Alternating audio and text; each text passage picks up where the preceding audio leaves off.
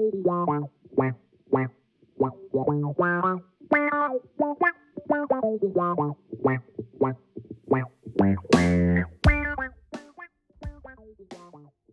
there, my name's Craig and welcome to episode 40 of the Bass Lessons Melbourne Player Profile podcast.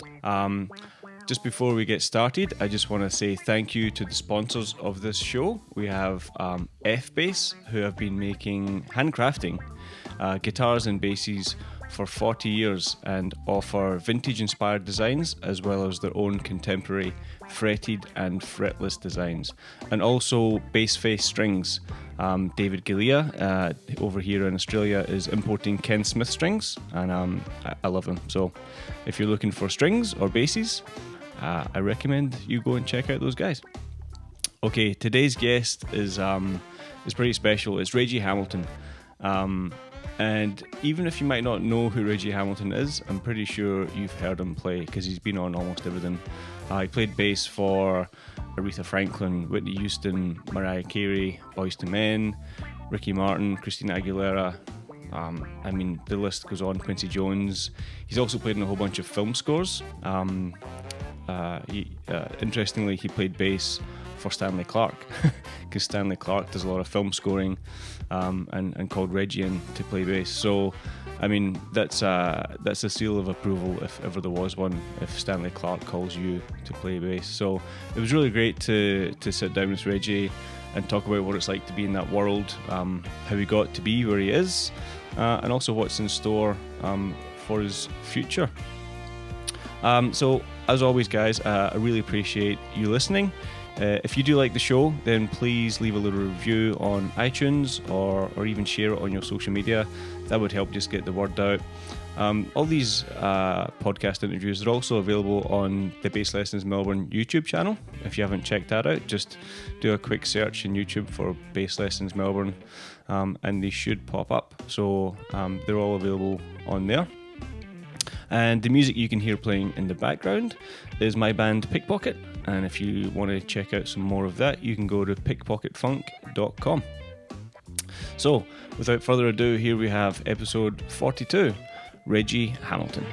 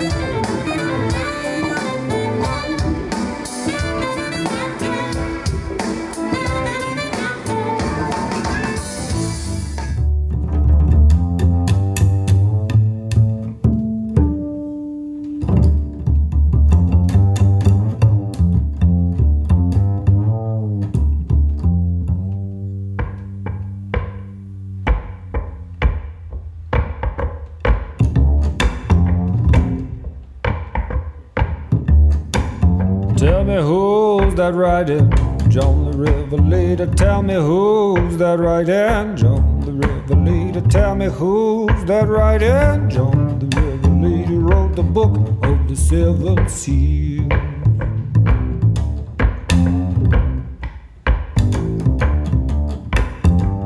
Who's that riding John the River Leader? Well, who's...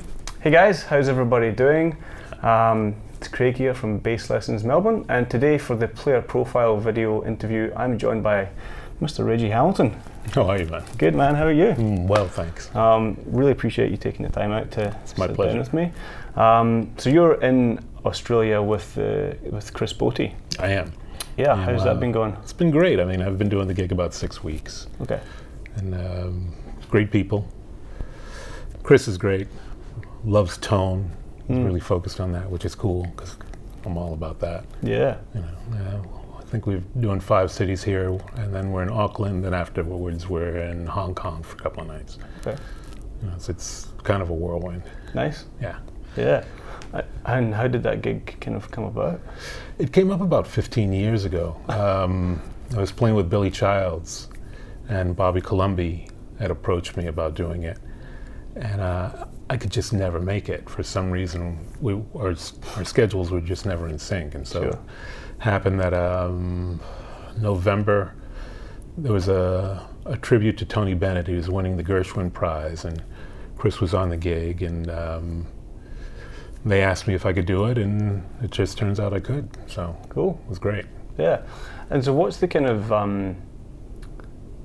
preparation for a gig like this? Like, are you guys rehearsing for a couple of weeks before you come out? Or No it's like, rehearsal at all. here's the music and we'll see you on stage kind of thing? It's pretty much that. Right. Pretty much that. Yeah. And then sound check, you just kind of You run stuff. run it at sound check, and you sort of feel your way through. Wow. Everybody has their own way of doing it. I was able to take a look at Taylor Iggsey's charts, the piano player who was on the gig. He's on the gig sometimes, brilliant pianist. Sure.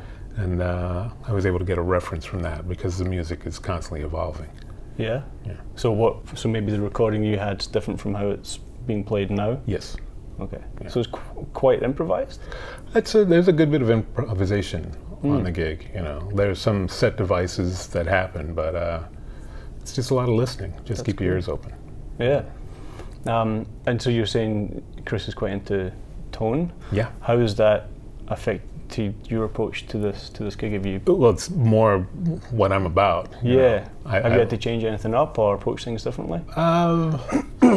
Feel-wise, I approach things a little bit differently.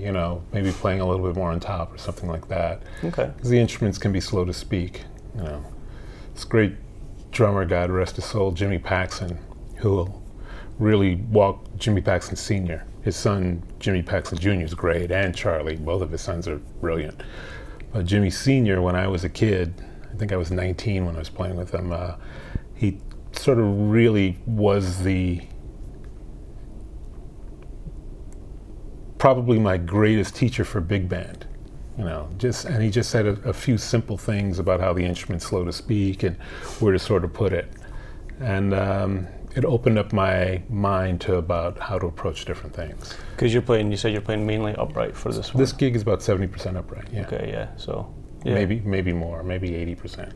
Right. Yeah. And so that's especially on the upright, there's that little fraction before the note enters the room. In a way. Absolutely. And I'm playing on rental basses all the time. Sure. Sometimes it's great, sometimes it's, a challenge. Right. Let's put it that way. So you won't have played the bass for tonight until you get to soundcheck. Until I get to sound check. Wow. And you just got to deal with it. Just got to do with it. I brought my own bow, so for the rest of these, so I don't have to deal with a rental bow. So Sure. that'll be comfortable. But bows for me match the instruments too. So, and this bow doesn't always match each instrument. Yeah. But it's still good. Great bow by Carbo. Electric? You got your own electric, or? I have my own electric. I brought the signature model that I use most of the time, the candy apple red one, Right, the sure. rosewood fingerboard. And that's straight 5-string jazz, or is that PJ? That's the 5-string PJ. 5-string PJ. Yeah. Yeah. It's 5-string PJ, and I'm playing it passive. Right. I'm not Okay. playing it active.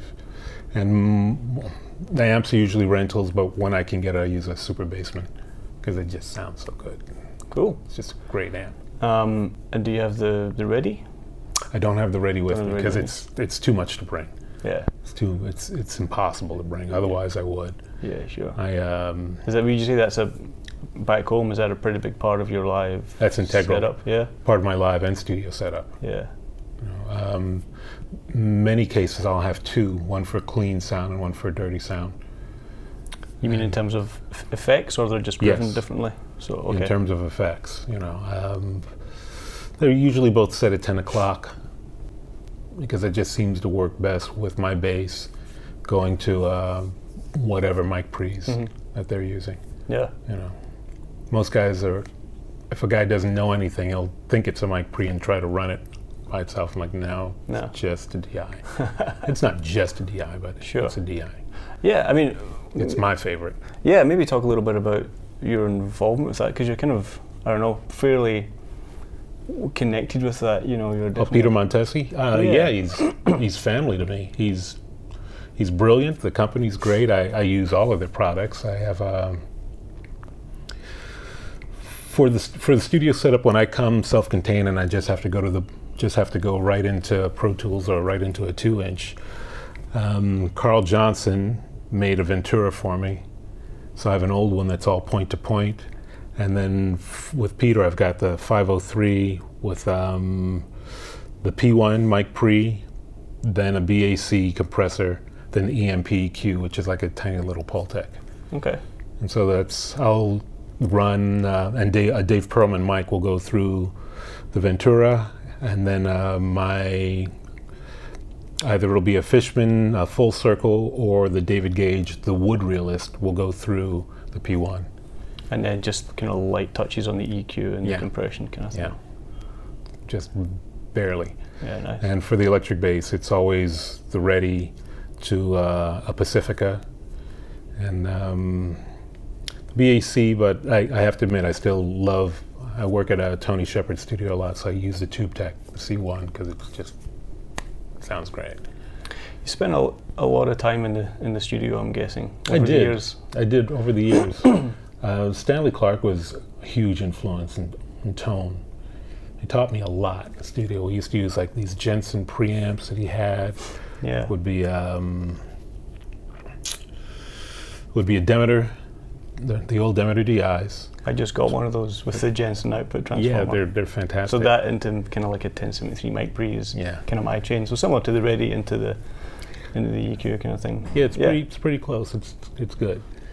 And then we would use an Innovonics compressor, which, if you can find them, they're great. It's a little odd little box, beige faceplate, and just cream faceplate, just smoking. Yeah. I did a lot of movies with Stanley using that. Yeah. So Stanley's kind of producing, and he would hire you. Oh yeah. For the date. Yeah, I did. This was way back in the day, so it's like Passenger 57. Oh yeah. I played on a lot of that, or What's Love Got to Do with It? The movie, just a bunch of different stuff with him over the years. You know. Because you'd think if you see Stanley Clarke, you know, music by Stanley Clarke, you just assume that he would be playing on it. Well, he would, but sometimes he was so busy composing. Steubenhaus had played bass on some of the stuff. I'd played bass on some of the stuff. Maybe Armand Sabalenko played on some of it too. Yeah. And so what was your kind of path to being one of those session guys? Lots of mistakes, lots of practicing, meeting people, being open. I guess where I differ from most of the guys is that I not most of the guys that my contemporaries, but most of the people that are trying to get into the business, they tend to be really closed-minded about it. Well, I only play this style, or I only play that style. Can't do that, and you have to be accepting of it. I mean, I like speed metal as much as I like a polka. You know what I mean? It's like I don't have a problem listening to different stuff because it's music. You know, in the Western world, it's, as Stravinsky would say, you have 12 notes and varying rhythms, which offers a world of possibilities. Sure. And you know, there's good and bad music in every genre. There's good and bad songs, Yeah. in every genre of music. For sure, yeah. You know, and I think that's the only thing that I would tell to young people now. Yeah.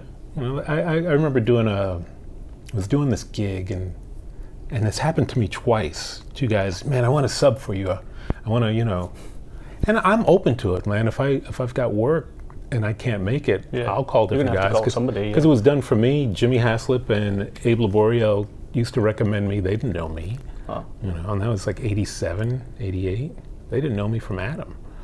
You know, and so, this guy walked up. He says, "Man, I want to be your sub. You know, I want to do the gigs you can't make." I was like, "Oh, okay, cool." It's like, "So you play a lot of upright?" He's like, "No." I asked him if he played with the bow. He said, "No." I said, "You play upright at all?" He said, "No." I said, "You play bebop?" I said, "No." I said, "You rock?" He said, "No." I said, "No pick?" I said, "Nope." I said, "Any pop music stuff? Fretless?" He said, "Nope." I said, "So what do you want to do?" He's like, "Oh man, I want to do your R&B stuff." I was like, "I'm not doing that stuff now." And it's happened to me twice. 2 different guys have done that. I'm like, That's strange. and I asked him, I was like, do you read at all? He's like, no. Like, okay. Okay. Yeah. I'll call you once every 5 years. Yeah, if it should happen, you know. But there's so many other guys I could call that are reliable, because lots of times you just don't know what's going to happen on a gig. One doesn't know. It's like you could come there expecting to do one thing, and then suddenly it's like completely different. Sure. If you're unprepared, then And has that happened? You've been kind of caught out, or you've always put it in the homework? well, there was one time Kenny Wilde called me to do a session, called me to cover for him, asked me if I could cover for him on a date, and he said, there's a service that calls to tell you when it is. And so no one told me what the date was. So I sent all this electric gear. You know, there's my rack, I had a bunch of basses, and I walk in and I see this composer that's passed on. He said, no, man, this is for Animaniacs. Oh. You know, so so I had to have my upright sent in, and so it's a completely different gig. Totally. Like a lot of reading. I remember being on an Elfman session though once, and I was so nervous that the conductor would say, we're starting on bar 2, and I screwed it up like 4 times because I was so freaked out. Yeah. You know. Well, it's great that you were maybe in the industry at a point where there was enough work that you could kind of get by that, and there were dates coming up. It wasn't. Yeah, well, you know, I mean, you can get by. You can get pushed back on the list. It's like, I don't want to call that guy again. Yeah. You know. So you try not to make too many mistakes. For sure. You know. And so were you working in New York as well before early, or? No, I was in New York. I was a kid, and I was just doing club gigs. You know, playing bars and stuff like that. You know, I was like 12, 13, 14 years old. So the ABC really didn't think that too much. But as long as you don't go to the bar and sit and have a drink, you're cool. Yeah, right. My mom had hooked me and our band up with some gigs, and then we started to get our own gigs and stuff awesome. like that. Then as I got older, I just started working a lot. Yeah. You know. And then I moved to Atlantic City. I was like 15. I thought it was the worst thing in the world, but it turned out to be the best thing for me. Probably kept me from like killing myself or, you know. How so? Just, you know, you a kid in New York, you know, there's drugs, there's booze, there's chicks. Yeah. It's drugs, there's booze, chicks, drugs, booze, chicks, drugs, booze, chicks. Music. And some music too, yeah. Some music happens too. And so Atlantic City was a little quieter, a little bit more grounding. A little cleaner. And I had an awesome band director, this guy named Joe Brown, who's still around. And So was that kind of cabaret stuff, or like that was high school, but at the time I was doing club gigs, and then I was doing a cabaret sort of gig when I was 18, and then 19 I was doing the house band jobs. So if like Jerry Lewis would come to town, I'd play behind him, or Louis Anderson, or just about anybody. And that would be generally reading, I'm assuming. It's all reading. All reading. There is no. And it's not slash charts, usually reading stuff that's been scribbled over and written over, and yeah, you know, and it's a lot of different fonts that you're getting used to, a lot of different handwriting, because that's the days before computer. Yeah. So you have different copyists. Sometimes you get square dots, sometimes you get round dots. Yeah, completely different copyists. So. So that's kind of where you would really cut your pro teeth, you would say, or? Yeah, I did. I mean, all through that, you know, because I was always playing different stuff. Like while I was in Atlantic City, I used to play in a cover band, and I got together with friends and we do prog stuff. And some other friends, we play some Van Halen. You know, other friends like Sirius Fusion, Return to Forever, Weather Report stuff. You know, it was just all music, and that's. So you really did love it all, or really do love it all. Yeah. I mean, when I was 17, I went on the road with this sort of show band, and we were playing polkas, we were playing pop covers. He would make me write out a horn arrangement, which was good for me, and then make me sing sometimes. And then we were packing and loading the PA, and then we had to drive the trucks, you know, all for $225 a week. But it's made you who you are, or helped make you who you are to some extent. Yeah. Oh yeah. Oh yeah, definitely. It was. I wouldn't do it again. I wouldn't go back and do it again. It's like once is enough. yeah, once is 2 times too many. Actually, Yeah.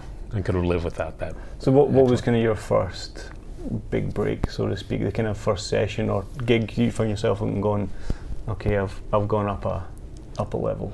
I think so. Jimmy Paxton's ex-wife, Sonny Paxton, grew up with Stanley Clarke, and so Stanley and his then wife Carolyn, who's a really good friend of mine, would take in all these strays for Christmas. And so I had met Stanley before, Stanley and George, like in the early 80s. And then well, we came there that Christmas, and then I sat with Stanley and Sonny, and we were playing some of the stuff that Sonny and I were working on, and Stanley put me to work the next day. So I started working for Stanley December 26, 1987. Okay, so there was a job on the next day. Yeah. And then I started playing on his movie stuff, and you know, he was a mentor. I learned a ton from him. And how old are you at this point, roughly? 22, 23, something like that. Yeah. I think I'm 23. Yeah. Yeah. Yeah, something like that. Okay. So then from there, that's a door or Well, a window. Stanley turned me on to George Duke. George Duke got me a gig with Diane Reeves, and then I played with George as well. At the same time, I had met Billy Childs through this other percussionist, Ronnie Gutierrez, that I knew. And that opened up another door. And then I was working with this guy, Ted Perlman, he was a New York session guitar player. And his wife, Peggy Blue, used to sing, I mean, brilliant background singer, you know, like the one that Streisand would call a group, and then, you know, she could throw down. And she went on Star Search to try to make some money because they figured out the formula. And they won, which was brilliant. And so I started working for him and doing gigs with different people also. And I would meet all different people in different branches, which would open up stuff. You know, that's the thing. If you stay in one pocket, one group of people, you're going to stay with that. Yeah, there's a limit kind of thing to it. Absolutely. Absolutely. Like all my friends that don't play upright that would complain that they were starving, and if I had a gig for them, I was like, if you play upright, yeah, I got plenty for you. You know, you just have to be open. So but that's how it sort of blossomed in LA. And then it just happened to be at the right place at the right time. Like I met Kurt Biscara through my friend Carl Burnett in 1988. And Kurt became one of my closest friends. He's the reason I got the Seal gig. Okay.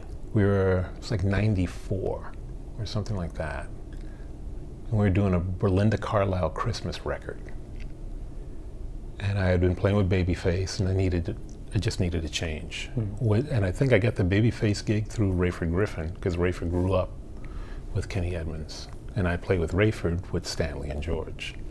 So it just all blossoms. And I was sort of burnt out on playing R&B stuff. And Kurt said, I'll call you back.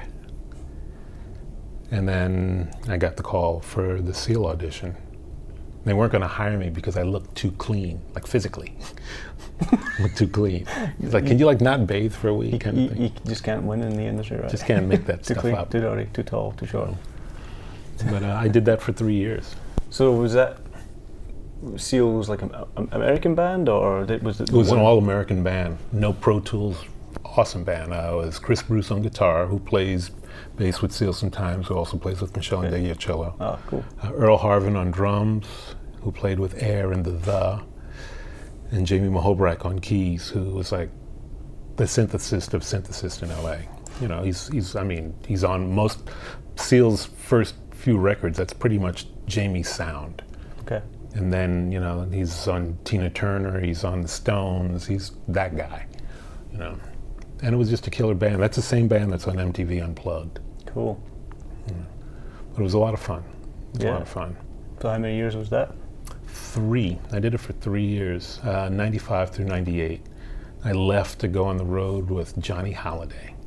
Okay. And played French pop for about 5 years.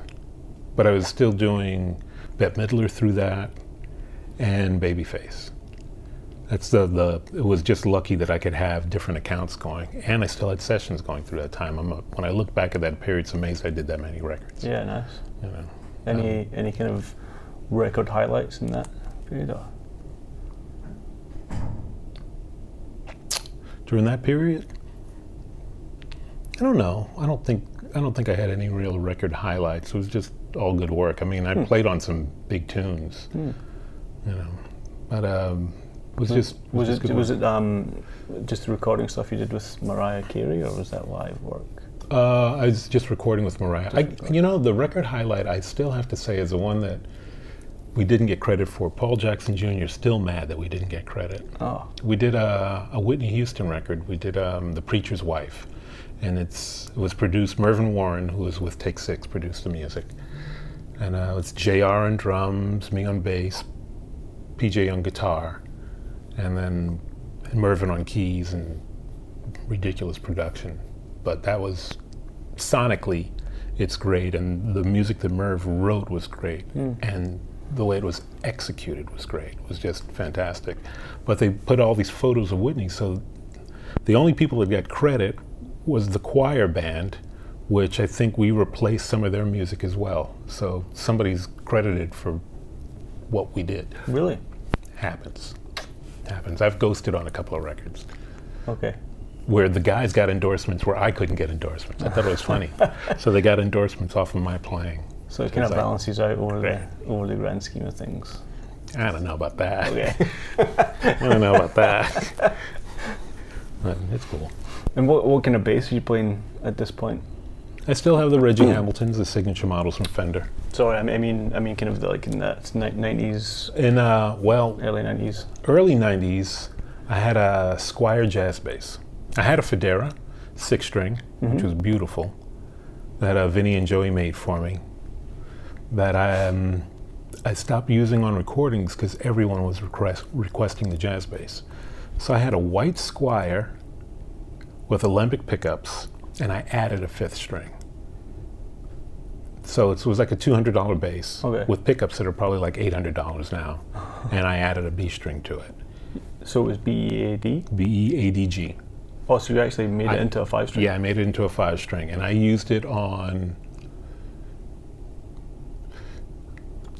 people make jokes about it all the time, but I used it on all the stuff I did with Stanley.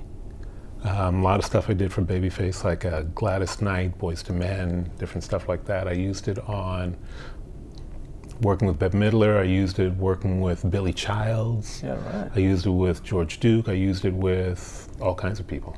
And nobody complained? They didn't complain. They didn't complain. In fact, it was the most requested bass I had. Sounds good, it is good. I retired it in '96. I gave the body to Michael Braun, who is a designer at Fender. And I got the first Jazz Deluxes, one of the first Jazz Deluxes off the line. And I still love that bass. Okay. In fact, I still tour with that bass. I have that, and I have a matching fretless that Alex Perez made for me. So I still love those. And I use those exclusively from '95 up to 2000, when I designed the signature bass with Fender. Yeah. Talk a little bit about that process. What was your goal, kind of, with that collaboration? I mean, what was it that you weren't getting that you wanted to have? The goal was to have a bass that was comfortable for a guy that grew up playing 4-string. Okay. So if you look at the Elites or the later series Jazz Deluxe that were active passive, that's all from the Reggie Hamilton, minus the neck pickup and the fact that my bass is nitrocellulose, and those is that's a poly of some sort. So it was an asymmetrical neck, 21 frets, because 24 frets in thumping, you just don't get the tone. I think I agree with that. Something I've noticed is you're slapping at a further back point, and you're hitting a lot of the harmonics. Yeah, right. So you've got if it's smacking right against the 24th fret, then suddenly you're getting overtones instead of getting a great fundamental. So I also placed my neck pickup differently. It's a P-bass pickup, but it's placed so you can, normally in a P bass you can't play any harmonics. So at this bass you can play all the harmonics. So a little bit further back towards the bridge? It's like in a split area. I mean, you can look at it now, and if you get one, it's between the 29th and the 32nd fret. Okay. So that way you get all the overtones you like, and you can have both pickups running and still have all the overtones. It's just a really tonally great instrument. It's fully active and fully passive. So you have bass, treble, mid-range boost and cut, plus or minus 12 dB, and the preamp is naturally 6 dB hotter. They wanted to start with 9, but it was just too much. So if you can back things off a little bit, you can get a great blend between active and passive. Sure. And when it's passive, it's fully passive. It's a passive tone stack and a volume and a pan pot. So it does a pre-CBS fairly well. Cool. Yeah. And do you miss just the straight JJ combination? Well, I still have them. I Still still have have those Jazz Deluxes, and I still have my 67 Jazz, Okay. which I've had forever, and got another Jazz, an American Design, the original American Design. Okay. When they asked me to make one, and that's a gorgeous bass. You ever Gorgeous going back bass. to the Federa world, the 6-string kind of thing? I have a Federa 5. Okay. It's I guess what's that, the Imperial?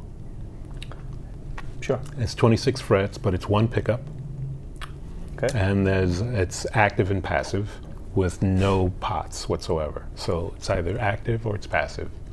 That's it. Then I have a Federa 12-string. It's I bought this bass, it belonged to some other guy, and I just love it. It's 36-inch scale, and it's an Anthony Jackson presentation in seafoam green. Wow.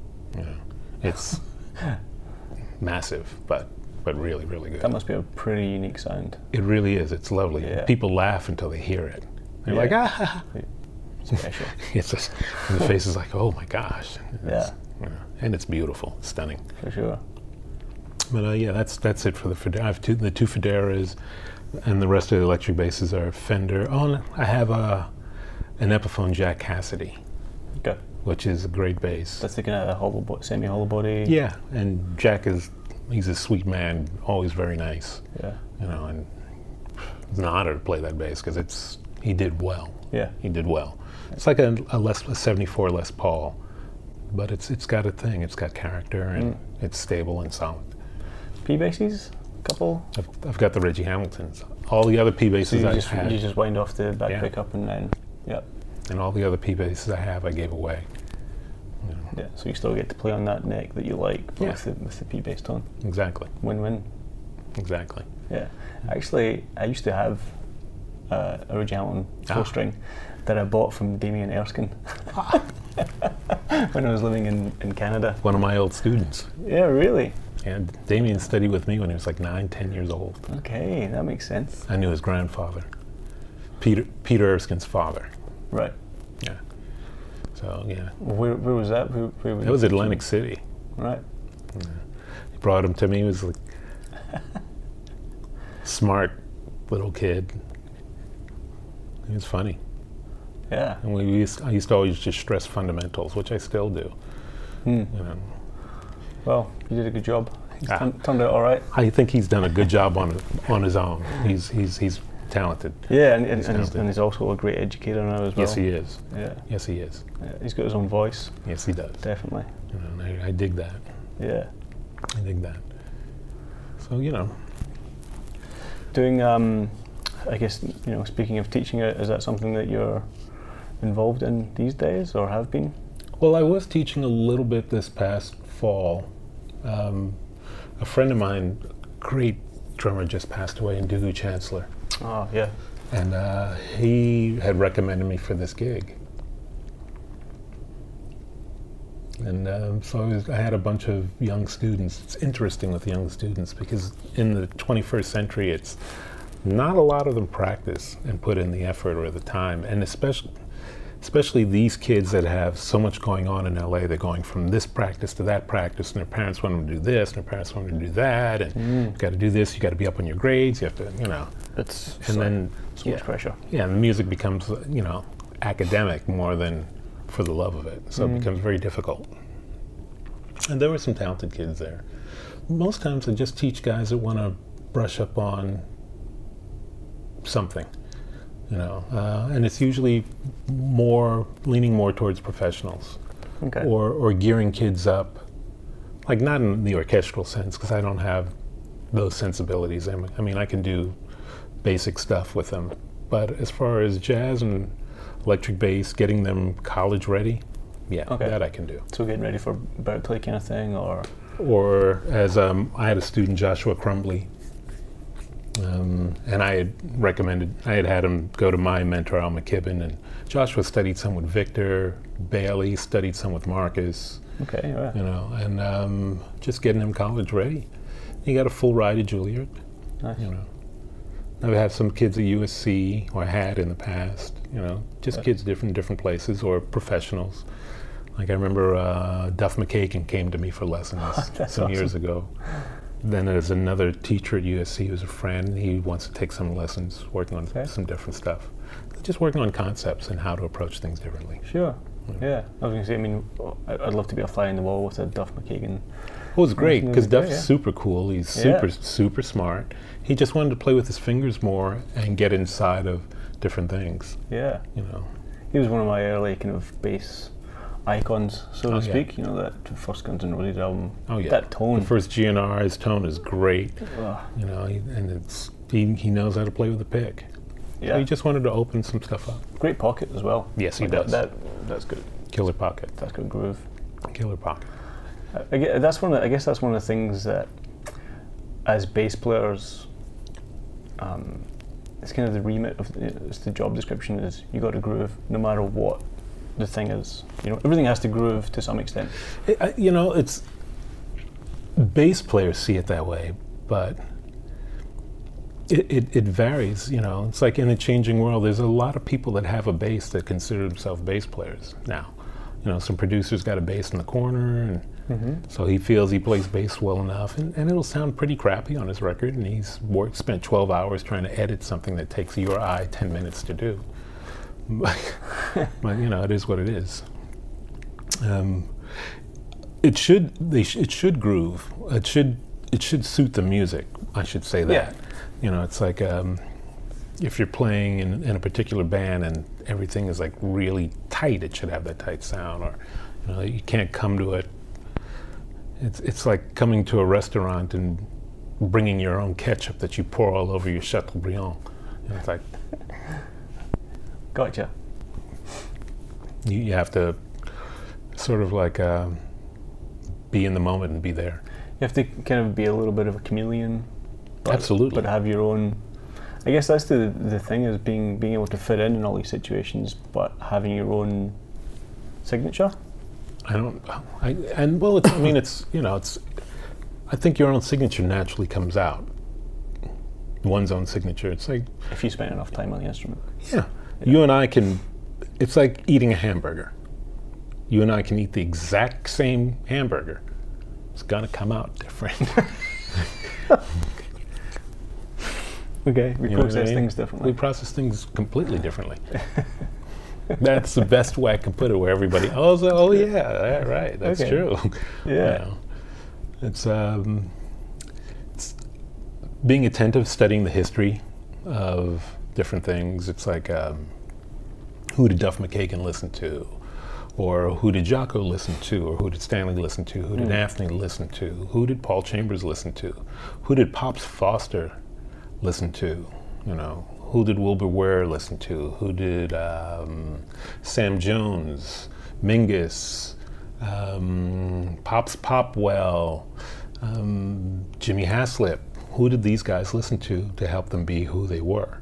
So getting an understanding and going further and further back and studying the history. Who did John Coltrane listen to? Who did Sonny Rollins listen to? You know, you just have to keep going further back. Okay. And when you were, I guess, in your 13, 14 development stage as a player, who were kind of some of the bass guys that you were really delving into? Well, first was Verdine White. Cool. Actually, that's not true. First was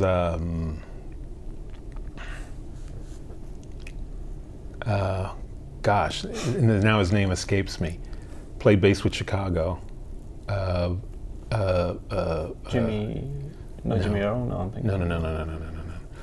No. And he ended up singing for Chicago. Peter Cetera. Oh. Peter Cetera, yeah. Edit, Yeah. cut. Yeah, so the first guy was Peter Cetera, Chicago, because I had studied with this bass player, this tall brother with a big afro named Art, and he played a Gibson EB3. And an EB3L, too. And we would sit and play along with Chicago tunes for $4 a lesson. So this is just private lessons at home Yeah. kind of thing? Yeah, and he was like 3 blocks away from my place. And then my first real bass teacher was Kim Clark, who played with Joe Henderson and played with Defunct, with Joe Bowie, who's still playing, and she's still killer. So she had me studying through Samandel and things like that. But as I started to listen, you know, I listened to Billy Cox as a kid, and I listened to different bands. You know, there was like New Birth and BT Express, but Earth, Wind & Fire like struck a chord. And which was, I found out later, was really Louis Satterfield playing on a lot of the early stuff along with Verdine. At least that's what I'm told. Okay. Sorry, Verdine. I don't know if that's true or not. I'd be surprised if he catches this, but Yeah, you never know. you never know. Verdine he's On it. omnipresent. I listen to Earth, Wind & Fire a ton. Yeah. And this first band I was in, I got kicked out of the band because I didn't play with my thumb. Normally it's the opposite. Yeah. Normally it's like the guy plays too much. And so I happened to be listening, there was a band called Brainstorm. Okay. And Dion Estes, who used to play with George Michael, he was like 18 years old. There's a song called On Our Way Home. If you just go to YouTube and find it. I forget the girl who's singing. She passed on. She was amazing. But Dion, it starts out boom boom boom boom boom boom, and it struck me. It was really great. And then I was listening to Stanley, of course. You know, Larry Graham. I listened to Graham, but I didn't get into Graham really until I was about 15, 16. Okay. You know, I mean, I had heard all the stuff. I probably got into Lewis before I got into Graham. I got into Graham listening to the arrangements. All the arrangements struck me, you know, because I wasn't really focused on playing with my thumb still. I did it because I had to do it. Right. You know. But I listened to the other stuff first. But then Stanley got hold of me, and it's like, you know, you get your first Stanley Clarke record, and it's like, because the bass wasn't prevalent then. Sure. And then I guess I was in junior high or my first year of high school, and I heard Jaco. There's this kid I knew named Brett Sims who was funky, always played with one finger, and he played this Univox bass, always on the back pickup, and he had this groove that was, I haven't still to this day, I haven't heard anybody play like that. But he and I sat and listened to Portrait of Tracy, and we listened to Donna Lee, and then we just sat silent for a while, because it was his brother's record, and his brother played bass too. Wow. He played this Travis Bean fretless. But we just sat in silence. We're like, I don't even know what that is. You know? Yeah, I think most people, after they have that experience, they just kind of, you're just in awe. Yeah, but then I heard Jeff Berlin, who's, I mean, still to this day, as far as an improviser goes, I mean, just listen to Water on the Brain. I doubt seriously that he constructed it. I think he just went in and threw down. That's some of the best bass soloing I'd ever heard. Yeah. You know, just unbelievable. And so did you kind of want to be a solo guy? I wanted to be, but I wanted to eat. You know, the problem was, you know, being young and immature and not having like steady guidance on a musical level. I took all that stuff to gigs, which really wasn't, you know, I wasn't like Marcus. Marcus was super mature early on. Like I could walk to school. I used to walk to school in high school and I could hear Marcus practicing. You know, I mean, like every day. And he was just super together. But he was, you know, he was 19 playing with Lenny White, like that Streamline record, which is brilliant. and he was on top of it. That's why Miles loved him so. That's why everybody loved him so. Yeah. So I didn't have the maturity and the discipline to not play unnecessary stuff for a while. And so it took a minute. Once I thought about tone, through Stanley, really, it's funny, the guy that, influenced me to play so much was a guy that influenced me to not play so much, just from a talk about tone. So from a different aspect, we talked about upright tone, how hard to attack the instrument before it starts to choke. It was brilliant. It was absolutely brilliant. I never thought about using different strings on an upright. Like maybe 2 strings from one company and 2 from another, all for the sake of tone. Sure. Yeah, it was just wonderful. Yeah. Paratucci, was it? Because that was kind of about when he was really coming to prominence, the kind of late 80s, early 90s. His upright tone, was that a thing that you were? No, I didn't want John's upright tone. No. I like John. Yeah. I like John, and he's a wonderful guy. His tone's really evolved. Yeah, I would definitely say it has. Yeah, I never wanted John's electric tone or his upright tone. His soloing on 6-string was beautiful, and his soloing on upright is quite beautiful, but it wasn't my focus. It was my point of reference. I wanted to have Al McKibben's tone. He was like a father to me, and when I was a kid and I was listening to stuff and watching TV and listening to stuff, that was the guy I was listening to. Okay. And when I go back to the stuff that I sing now, if I go back and sing stuff that was in my childhood, it's all the stuff he played on, and I can sing those bass lines. And spending time with him talking about tone was a whole other thing. That was like a total mind throw, He's, here's a guy that played on Birth of the Cool, and he didn't play on all of it because he was busy. He told Miles he couldn't do the whole record because he was busy with Monk at the 5 spot. He played on Manteca with Dizzy, so in some circles he's known as the father of Latin jazz bass. He's on the original Odd Couple TV show. He's on the original Batman. This is the same guy. Wow. And this is all stuff that I watched religiously. He was on like the Red Skelton show, different things like that. Played with Sammy, played with George Shearing. He played with Sinatra, he played with Bird, he played with did all sorts of gigs. And so that was the tone I was going for. Okay. Yeah. And he had a magnificent tone. Yeah. So when you, because you released a solo record not that long ago? 14 years ago. 14 years ago? Was it really? 14 I years guess, ago. Early 2000s still seems like. Yeah, it's a, okay. When you hit a certain age, it's like all relative. Another one, or was it just a? I've got another one in the works. Yeah. The thing is just sitting down and wanting to take the effort to do it, because it's, for me it was a labor of love. It's not like something I'm going to sell 100 million copies. I'm not going to be like Taylor Swift or something like that. It's elaborate stuff. The first one was cool. Billy Childs is on it, George Duke's on it, Sheila E.'s on it. Cool. And it was just a labor of love. Yeah. And that was just the stuff that you'd been kind of accumulating over your. Actually, no. I wrote a lot of it then. I have even more stuff.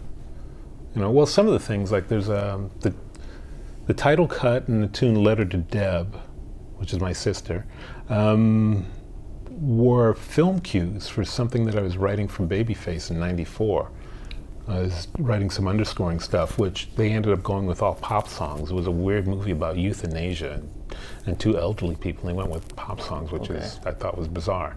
So those pieces I'd written for chamber groups, and I recorded 2 piccolo basses, and I just turned them into tunes, which was cool. And George plays great on it, and then Dino Saldo plays harmonica on the other one, and James Harris playing guitar, and Kurt Biscayne playing drums. It was just sort of a thing. And there's one tune on their Speechless, which I wrote with Bob Leatherbarrow, but we did it on his record with Mitch Foreman and Ernie Watts, and that's all straight ahead. And then I wanted to do a different take on it. So it's half bebop and half electronic. Okay. I think the biggest problem for me when I did that record was every solo that I took was just off the top of my head. I didn't take the time to really construct it or do my overdubs or anything like that. I was like all purist about it. Even though I was in Pro Tools, I did destructive recording for everything. Wow. So what you see is what you get on that. Okay. You know, there's no real overdubs. I didn't fix any of my bass stuff. That's just cool. like, boom. You know. So you'd probably approach that differently now? I may. I'm not quite sure. Or get I all think the maybe I'll guys just practice more. just get all the guys in the room and record to tape? Yeah, I would like that better. Yeah. I would like that a lot better. You know, because I have tunes. I might have another 20 tunes. It's deciding how far into the forest I want to go in either direction. Like, do you reckon it'll be a broad spectrum, or maybe like the last one? It maybe I may do interludes again. Yeah. You know, I love doing the interludes because it's just like boom, boom, boom. You know. There's one where I think it starts out with synths and then it's just two basses. It's like a fretless and a fretted. And I was at Tony Shepard's place trying out, I think we were trying out a preamp or something like that. We might have been testing the Ready at that time. And so I just recorded those two parts and that was it. It was just... And that became a thing. And I did all the interludes like that. The first one was just basses, and then I added the other basses. I sent it to Gary Carr. He was like shocked.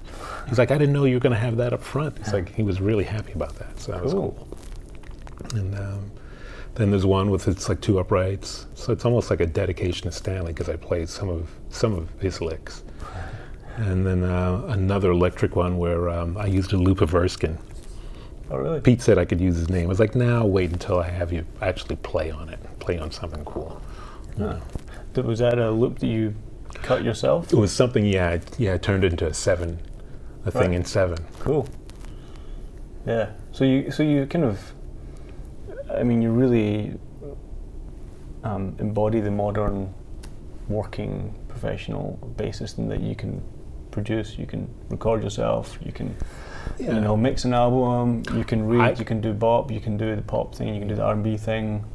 I can't mix. I couldn't mix my way out of a paper bag. Okay. I leave that to professionals. Just Sutcliffe mixed that record, and he did a great job. You know. But it's being able to cover all those things has kept you working. Kept me working. You know, just playing different types of music kept me working. And I know how to record myself. That I know how to do. And I know how to set up mics for drums or for an orchestra or for vibes or piano. I know where to place things. You know, you do enough sessions and keep your mouth shut and watch enough, you can learn some cool stuff. But yeah, I mean, it's in a world where, I mean, it's tough for me because it's this whole YouTube world. I was doing a session with Vinny one day, and I think I called them armchair Caesars. He thought it was the funniest thing because it's what it is. It's kind of up or down. And it's some guy sitting in a chair in front of a computer. It's like, get out and do something. Get out and do something yourself. If you're busy doing something yourself, you don't have enough time to judge somebody else's stuff. You're doing your own thing. So I'm just trying to get out there and do my stuff. You know, there's good days, bad days. Yeah. I remember when I was young and I wasn't working enough, or I was ambitious and wanted to work. You know, which is cool. But I'm cool. Is there any anything you would have said to a young Reggie to kind of give him hope or a bit of advice, if you could? Practice more and be ready for whatever comes. Yeah. You know, be ready. Spend less time with chicks. Spend less time goofing off. Just put the work in there. Put the work in and take some time for yourself. Yeah. Travel. Study languages more. You know? I mean, I halfway speak some languages. Yeah. You know, enough to get an espresso in most places in the world. I can get an espresso just about any place in the world. I know how to say that. Yeah. Yeah, stay healthy, stay fit. Yeah. Do you find that difficult on the road, or? I think it's imperative that we take our vitamins. We try to be, because it's very easy to get complacent. You can sit make around, dietary choices, I guess, that kind of thing. Have to. Yeah. Have to. Pick and choose how much partying you want to do, how many carbohydrates you want to eat, things like that. Especially now, I'm getting older.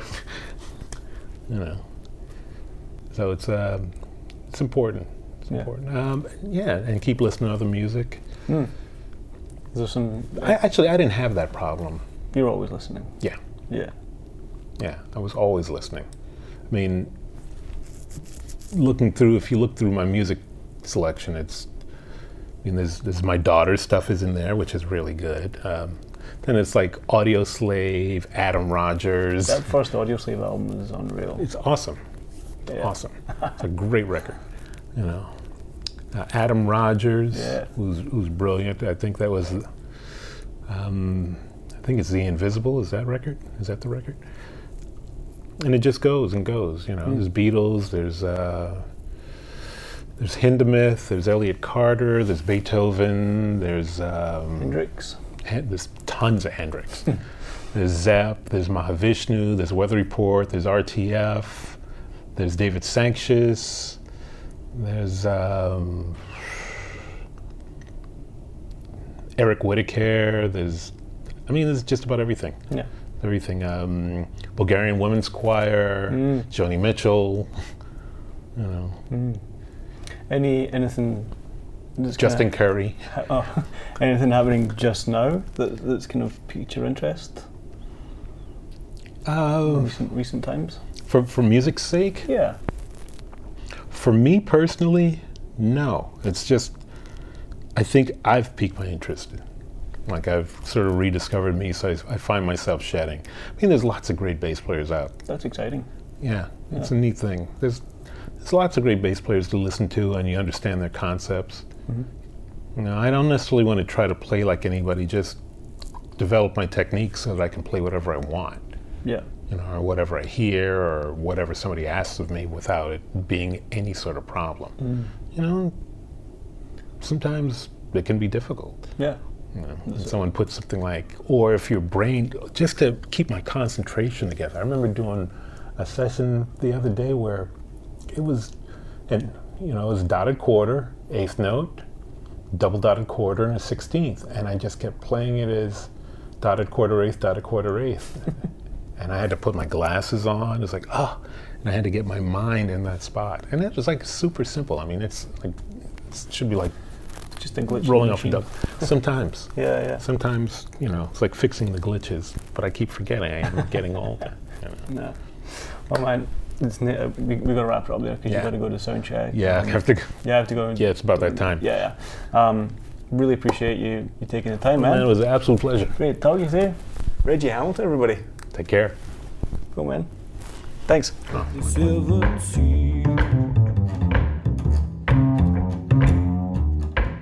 See, Christ had 12 apostles, and 3 he led away. Said, watch with me 1 hour, till I go yonder and pray. Well, guys, there you have it. Reggie Hamilton, what a legend. It was really a blast hanging out with him.